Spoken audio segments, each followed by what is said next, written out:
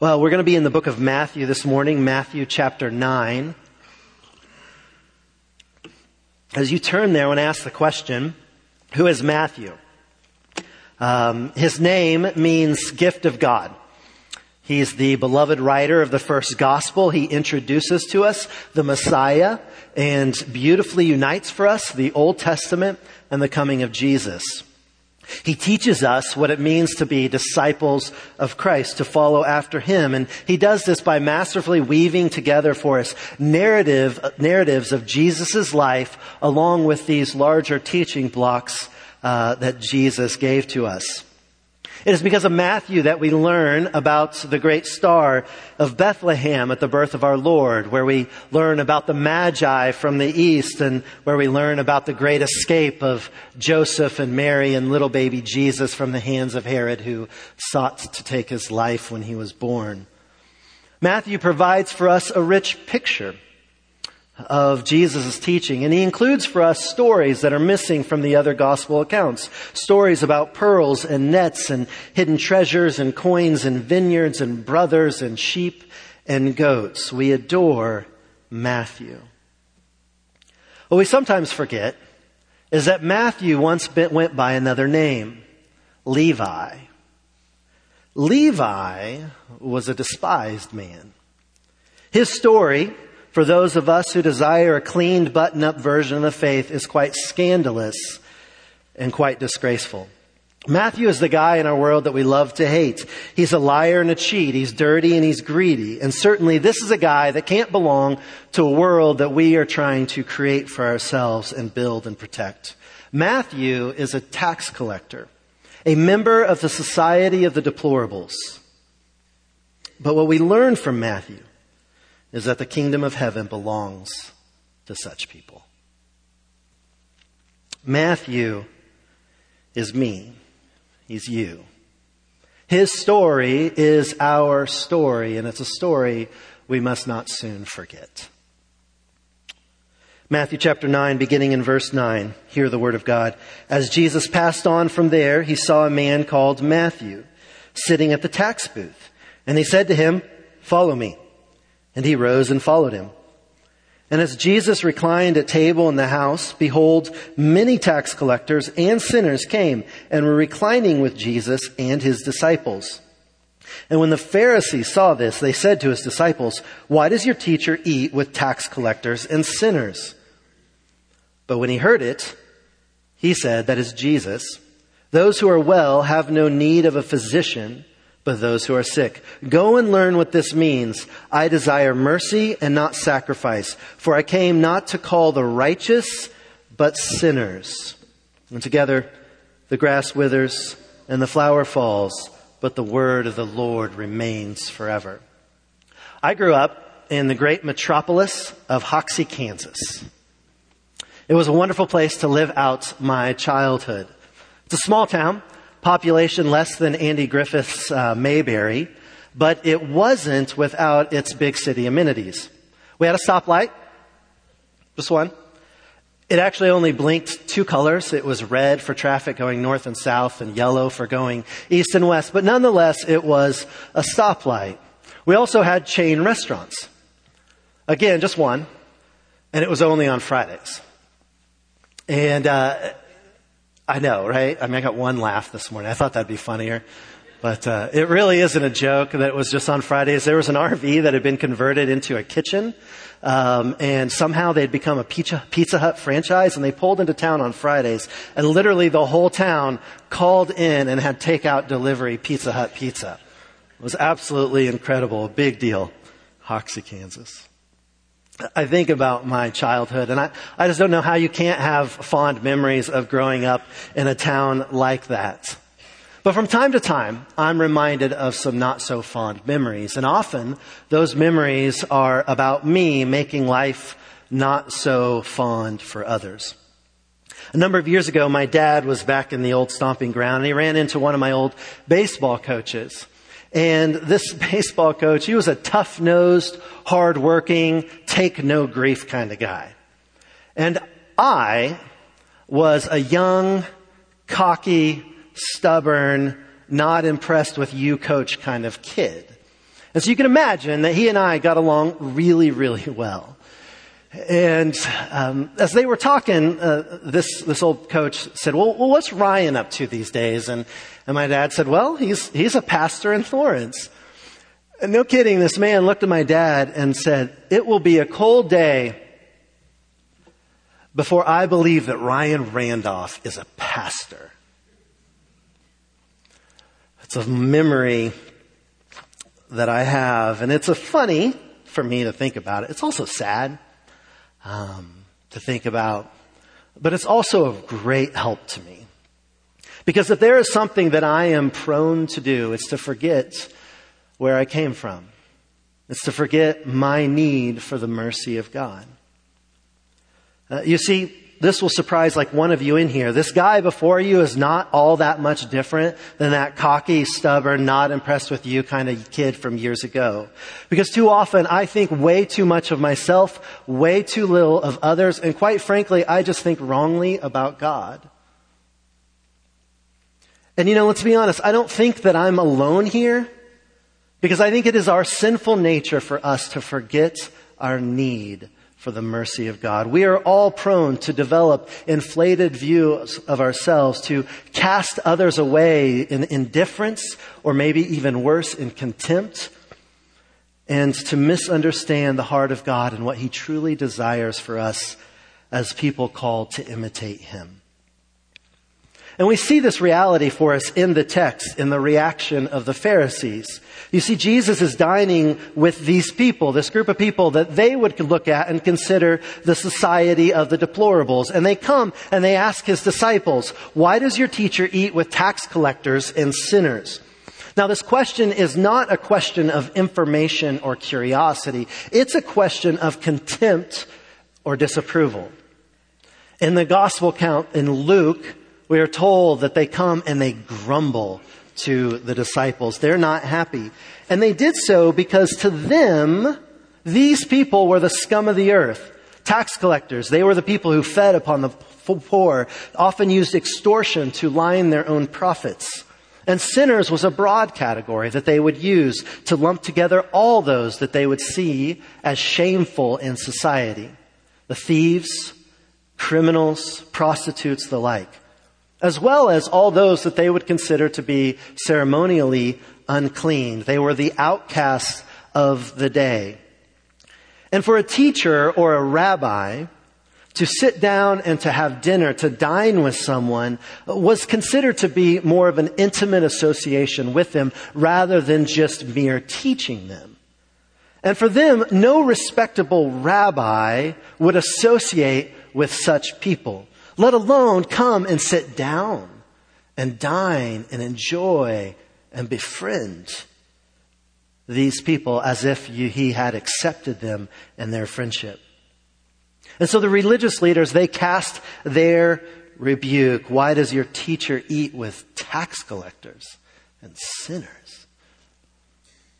Now, what lay beneath their seemingly righteous indignation was their own self-righteousness. The belief that they were indeed better than the guy next door. They were worthy in and of themselves to receive the pleasure of God. They had forgotten their own depravity, their own need for the mercy of God. And as teachers of God's Word, they really should have known better. I mean, the history of Israel, the history of mankind, is proof that all men are prone to evil and sinners in need of God's mercy. And you think through the Hall of Fame of Israel's characters, and they are marked by failure and dependence upon God's mercy. We think about Adam, the very first one.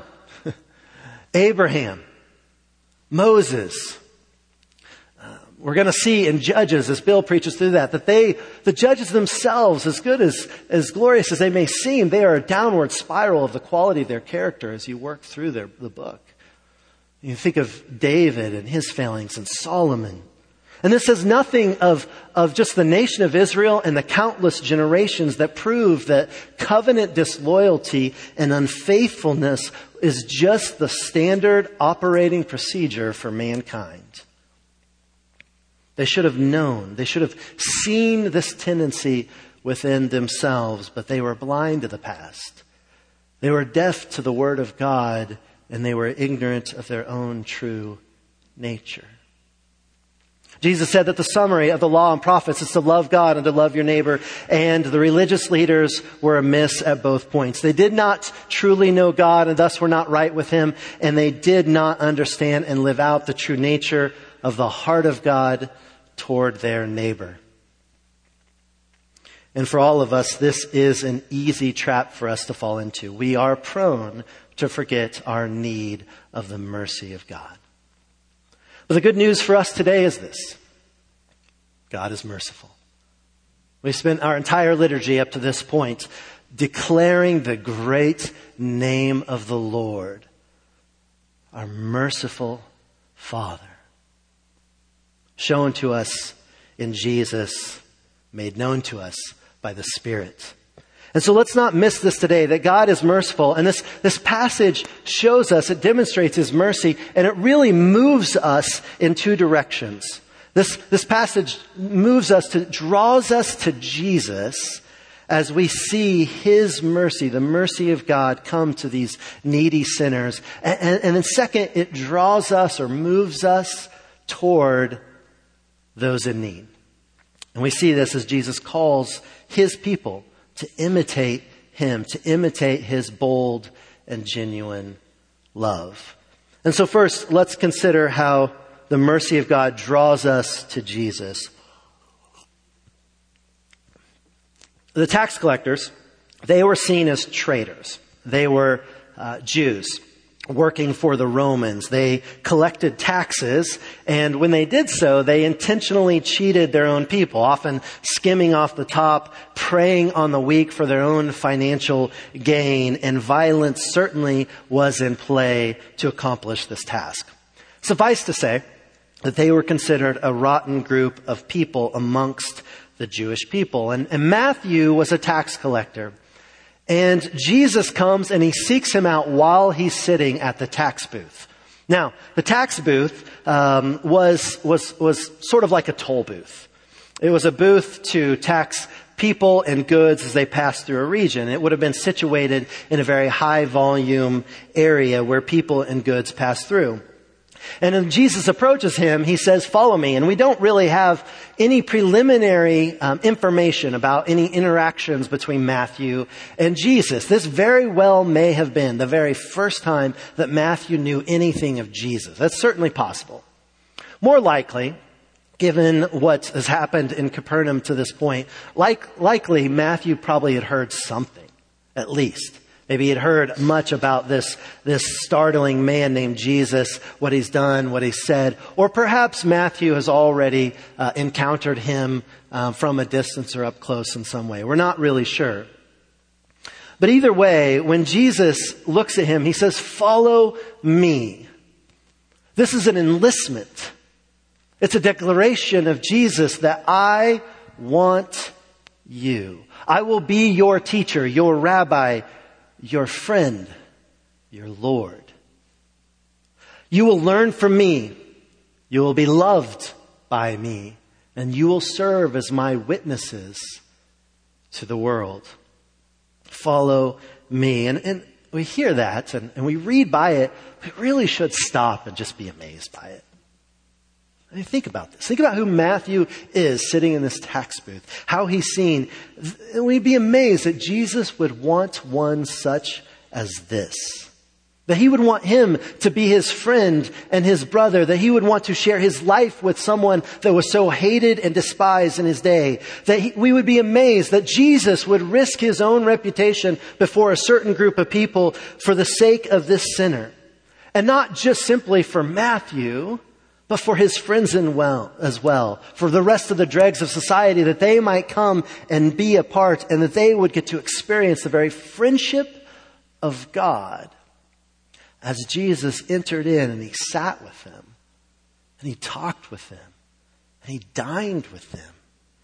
Indeed, I think he actually enjoyed them. A friend to them. What an incredible picture of the kindness and mercy of God. And indeed, it is a a beautiful thing to think of this God who would look, not just Matthew, but he would look at you and I and say, I want you. You're here today. I don't know what you brought in here this morning. I don't know the depths of the guilt that you experience, the shame that you carry with you. I don't know your fears or your struggles that you face. And regardless of your experience, no matter where you've been and what you've done, and no matter the deep wounds that you might carry in your life, the heart of God is this: of a loving Father who enters in with you. And he does so at our most vulnerable points. And there he touches us, and he doesn't do so in a way that is meant to wound, but to soothe and to comfort, to heal and to restore. And it's a universal invitation. He invites us to come and to bask in the very mercy of God.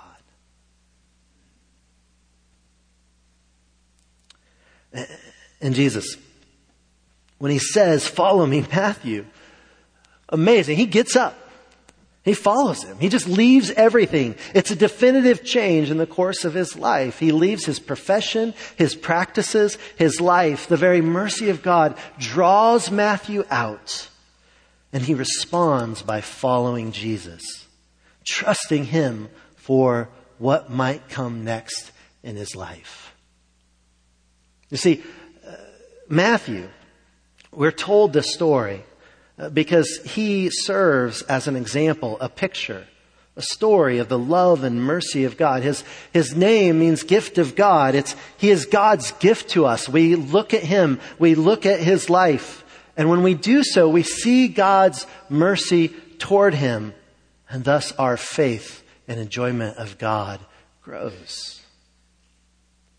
And this is something that God is pleased to do. He often gives us pictures and stories and examples, gifts to draw us to Jesus. In the book of Ephesians, I think, this isn't actually my notes, so I hope so. It's Ephesians that there's a list of gifts that God has given to the church. Okay, you can raise your hand if I'm in the wrong book, but I'm pretty sure it's Ephesians. But he gives these gifts to us, and he says he's given us preachers and evangelists and teachers. And think about what these gifts are. They're people. Doesn't he just give us teachings and evangelism? He gives us people. God has given us you and me to stand as gifts to one another, that we might gather together and see something of the mercy of God. I mean, this is why one of the reasons that we are called to gather together corporately in corporate worship, so that we can look around and replay one another's stories in our minds and just learn to revel in the love and mercy of God. For many years, I participated at the communion table. And I kept myself wholly focused upon my own need of God's mercy that he gives to me in Christ Jesus. And that's good. We ought to be amazed. We ought to come to the communion table and consider how the Lord has sought us individually and invited us to dine with him. But a number of years ago, I sat right there beside where my wife is sitting right now, and I began to watch you. And as we came to the communion table, I was overwhelmed as I saw each of us. And I replayed our stories in my mind. And I saw how God is merciful to us. You are a picture of God's mercy to the church. You are a sweet reminder that Jesus is a friend of sinners. And he has given us one another so that our experience of his mercy might grow sweeter and sweeter over the years. And this really ought to inform us in how we understand church. I mean, it's easy for us in our day to treat church as an enterprise, giving away certain commodities. And when we do this, we begin to think of church in terms of what it does and doesn't give us. And when we begin to think this way, it's easy for us to just leave it behind when the church isn't giving or doing what we think we need or what we want. But here's the thing. You and I, like Matthew, are gifts of God. And when we don't make ourselves known and available, we all suffer. We really do. We may not realize it, but we do all suffer. If I may be so bold to say this, if the church doesn't have something for you, that's okay. Because you have something for the church. And it's you. And that's enough for us to make ourselves known and available to one another. Because we look at one another and we go, wow, God is merciful. How can I help but not love this Jesus? So God's mercy, He draws us to Jesus. He does this by His mercy. We're reminded of that mercy through the very people of God. Jesus also calls us or draws us to those in need. As we look at God's mercy and we see Him drawing near to these tax collectors and sinners, we realize that we are to imitate Him as His disciples, to imitate His bold and courageous love. The indignation of the Pharisees provides a wonderful opportunity for Jesus to remind us of the very heart of God. And He says this. He says, those who are well, this is in response to their question, those who are well have no need of a physician, but those who are sick. Go and learn what this means. I desire mercy and not sacrifice, for I came not to call the righteous, but sinners. Those who think themselves well have no reason to seek healing. Of course, under God's examination, these men were in fact very sick, but they refused to see it, and thus they refused to seek the one who had the remedy. It sort of reminds me of the person who has a serious health issue but refuses to admit it and seek help. Because he would rather die thinking himself to be healthy than to confirm a diagnosis and face whatever may come next.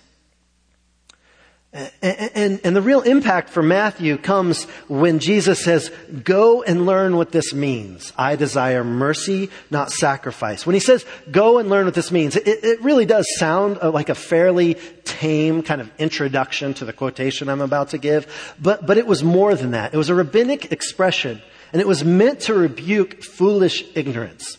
Like you can just imagine some Pharisee in the back when he hears Jesus say it being like, oh no, He didn't, right? I mean, it's a biting remark that He provides them, and they knew exactly what He's getting at. And the reason He does that is because they fail to understand the very heart of God. They thought righteousness was about fulfilling certain regulations of the covenant. But for Jesus, righteousness is God's mission to needy people. The healer has come to get His hands dirty. And the quotation is from Hosea chapter 6, verse 6. And there the prophet is calling the people to show loyal love. The Old Testament word chesed, it's steadfast love, it's loving kindness, it's mercy, it's covenant love. It's a love that is bound, that it's loyal. God has bound Himself to His people. We are bound together in Him by love, through love, and for love. And we can think about God's interaction with His people in this way, that the love of the Father and the Son's love, the love of the Father for His Son and the Son's love for His Father so abounded and it so overflowed that He just couldn't help but to create and to share that wondrous love so that we might be wrapped up in it. God created in order to share Himself, and He bound Himself. He bound himself to his people in this covenant love. And for us to be in covenant with him means that we are to imitate the very heart of our God, to go and do likewise. I desire mercy, not sacrifice. Now, when he says this, we should not think that God commanded sacrifice, but didn't actually mean it, that he didn't actually care about it. God calls his people to both mercy and sacrifice. But here's the point. Keeping the letter of the law apart from the spirit of the law is actually a failure at both. You see, God's priority is that of compassion, love, and mercy, because love is the reason he created, and love is the reason that he redeems. This is the very purpose of Christ's mission. And Jesus refers to that mission at the end of verse 13. He says, "For I came not to call the righteous, but sinners." Jesus was not there to pat the well-satisfied on the back, but he was there to enter in. And he continues to enter in to befriend, touch, and heal sinners. The Pharisees, they were ready to let this group of people die in their sins, but not Jesus. He came to call sinners. Now, Luke notes that Jesus said he came not to call sinners to repentance. Now, Matthew just lets repentance be understood. And, the preacher can't say everything about everything. We just have to give him some grace here that Matthew left this to be understood. But I think it's actually more than that. I think Matthew did so because he wanted to emphasize something more specific. Because Matthew is satisfied to just simply leave us amazed at the great love and friendship of God for sinners. Just that. Wow. He leaves us to dwell on that truth. And he does so that we as his disciples, as people who are imitators of Jesus, would learn to go and do likewise. That we would be friends of sinners like you and me. In John chapter 13, Jesus says this. It's verses 34 and 35. "A new commandment I give to you, that you love one another. Just as I have loved you, you also are to love one another. By this, all people will know that you are my disciples, if you have love for one another."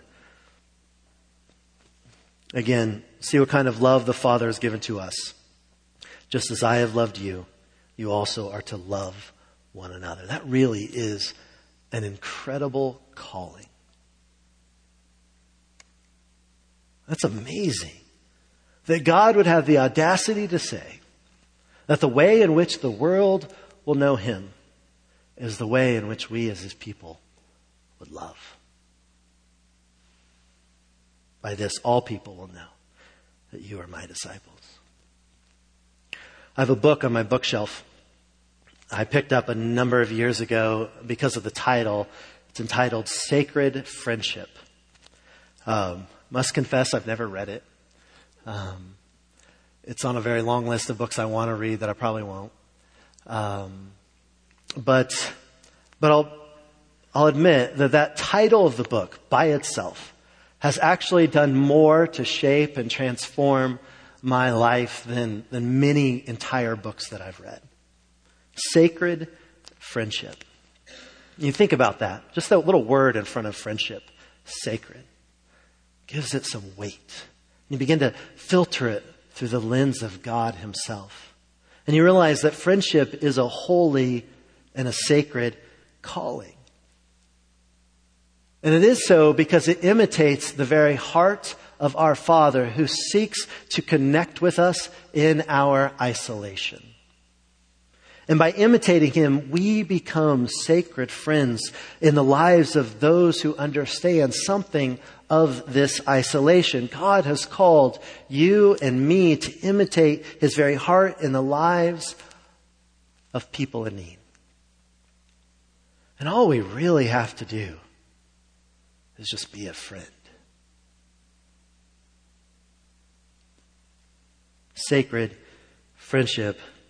Such love, such friendship is deeply satisfying. It intrigues, it attracts, it compels. It really does dazzle the soul when you experience it. I mean, people know when when they're a project or they've been reduced to a notch on our Christian belts. But what will surprise them is a friend who loves. One who genuinely desires to know who they are simply because of who they are. Sacred friends, we surprise with grace. We show people that they are beautiful, valuable, that they have worth and dignity, not because of what they do or don't do, but because they are a person with a name, one who is designed by God. We love them for them because that's exactly the kind of love that the Father has given to us. And so we go and do likewise. Sacred friendship. And this passage, I think, really does give us three ways. It helps us give us three examples of ways in which we can imitate this kind of love, this kind of sacred friendship in our world. And the first is that we imitate the friendship of Jesus by being humble. The failure of the Pharisees was a failure to see that they had far more in common with this group of people than they were different. There is only one caste of people in the kingdom of God: the sinner. And we may look different, we may talk different, we may smell different, we may think different, we may live different, but we are all the same. We are sinners in need of God's mercy. People in need of sacred friendship. And honestly, there's only been one man who was ever too good to identify with sinners. And his name was Jesus. But rather than withdrawing, he humbled himself. He was so driven by his love and mercy and compassion towards people that he entered in to become our friends. Paul says this, and being found in human form, he entered in. He humbled himself by becoming obedient to the point of death, even death on a cross. Friendship takes great humility. Second, imitating the sacred friendship of Jesus calls us to be courageous. It really was a bold move for Jesus. His action here, it flies in the face of the moral majority of the day. Entering into another's life is not always easy, and it involves a lot of risk. Right? We risk sacrifice. Sacrifices of desire, of time, of resources, of comfort. We risk being hurt, being betrayed, being used. We may risk our reputation before some. Assumptions may be made of us. We might be accused of ignoring the truth, of wavering from the faith or our convictions or accommodating our culture. That's okay. Jesus was full of truth and grace. And sometimes it gets a little bit messy, but our courage, our bold friendship very well may be our love.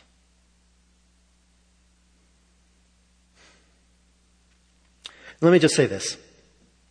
As we courageously enter in and take these risks, we're not always going to get it right. Our world is messy. It's gray. It's difficult. And it takes much wisdom for us to get it right. But can we just at least agree on one thing? Can we agree that we're going to give one another the grace to try and the grace to fail as we seek to live out this bold love in front of the world. Let's not jump to judgments of one another, but seek to empower one another to take the gospel and to apply it and to use it and to display it and to share it in the very gray, messy days and situations that we face. Because at the end of the day, God has called us to be in this together. We need one another if we are going to have this kind of love, this kind of courage as Christians in the world. And it will be for God's glory. Because it will imitate Him. Third, imitating the sacred friendship of Jesus calls us to be genuine. Jesus was fully engaged because He genuinely cared about people. Right? I mean, you don't leave the Father's side in glory and become the atoning sacrifice for the sins of the world unless you really mean it. And Jesus really meant it. And as people who are called to imitate Him, we're called to really mean it, to learn to be curious and to love other people's stories, to ask questions and actually want to hear the answers. We learn to enjoy knowing people and connecting with them because we realize that their story is sacred. Because it's a story being written by God Himself, and He is writing you and I into that story as sacred friends. That they may see and experience and know something of the great mercy of God. The mercy of God draws us to those in need. And we do so by imitating His sacred friendship with humility, courage, and genuineness. See what kind of love the Father has given to us. Just as I have loved you, you also are to love one another. Now, at the close of this time, I want to leave you with two words. Spaghetti face. I know that was a turn emotionally, wasn't it? Spaghetti face. Now, the danger of doing an illustration like this is that we will all walk out of here and remember two words. Spaghetti face. But do me a favor. There's a point. Don't lose the point. Okay? We all know the glory of a toddler eating spaghetti with her bare hands. Right? It's adorable. It's disgusting. And it's completely disastrous. I mean, the spaghetti is not only on their hands, right? But it's on their arms. It's all over, the face. It's on the chest. It's in their lap. It's on the head and in the ears. It's on the floor all around them. It gets splattered on the walls that are beside them. And when you move out of your house, you're going to find some of that spaghetti sauce on top of your light fixture in the other room. Right? I mean, it literally is everywhere and it can never be completely cleaned up. And we all know what every parent looks like when they're trying to clean them up, right? The nose is a little wrinkled. There's the occasional eye roll and they're kind of standing like this with the rag. And they're desperately trying to wipe their hands and the face and the tray and all of that. But the kid is constantly just sort of ruining or erasing all the progress that you're making.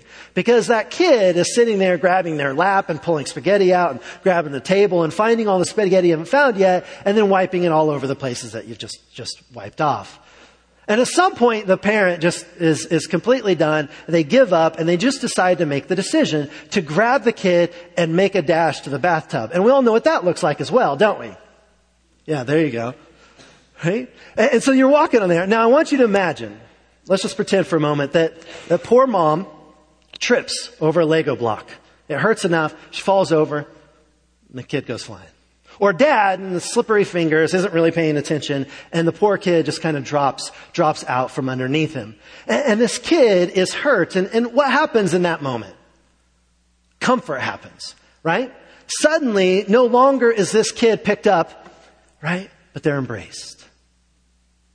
Suddenly the needs of that child comes into focus, and no longer are we concerned about their spaghetti face being all over our shirt or their spaghetti hands being on the back of our necks. Mercy wins. And over the course of a child's lifetime, these merciful moments teach that kid what it means to be your child, and they come to cherish such love. So that when they too grow up and become a parent, they will have learned how to love in the very same way. Jesus embraced us. I got to do it. I'm a preacher. Even when we had spaghetti on our faces. He doesn't mind. In fact, I think he even enjoys our little spaghetti hands on the back of his neck. And he calls us to embrace others in the very same way. And so, let's go and learn what this means. I desire mercy, not sacrifice. And to do so, we might just have to try it out. Who knows? We'll see what happens. Let's pray. Father,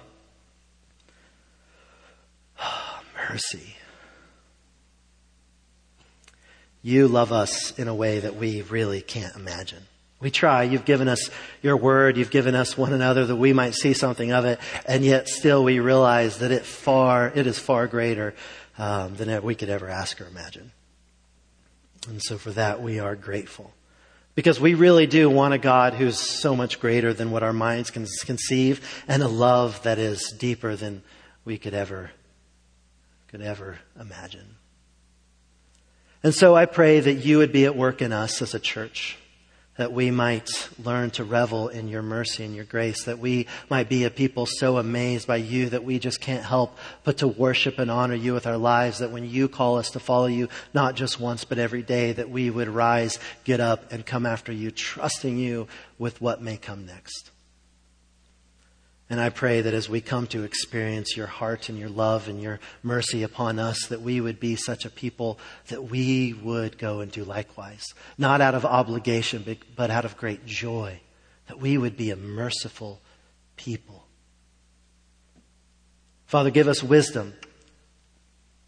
We don't always know exactly what this looks like and what this means and how to take the gospel of Jesus Christ, this good news, into the world and what it looks like to be friends of sinners. But I know this, Father, we wouldn't have imagined Jesus sitting with tax collectors and sinners. And so give us wisdom to know what it looks like in our day to go and do likewise. Father, teach us to be friends, but not mere associates, but sacred friends, people who genuinely care, are bold to enter in, and are gentle because we have much humility, because we understand our own needs. Father, we love you, and we pray this in Jesus' name. Amen.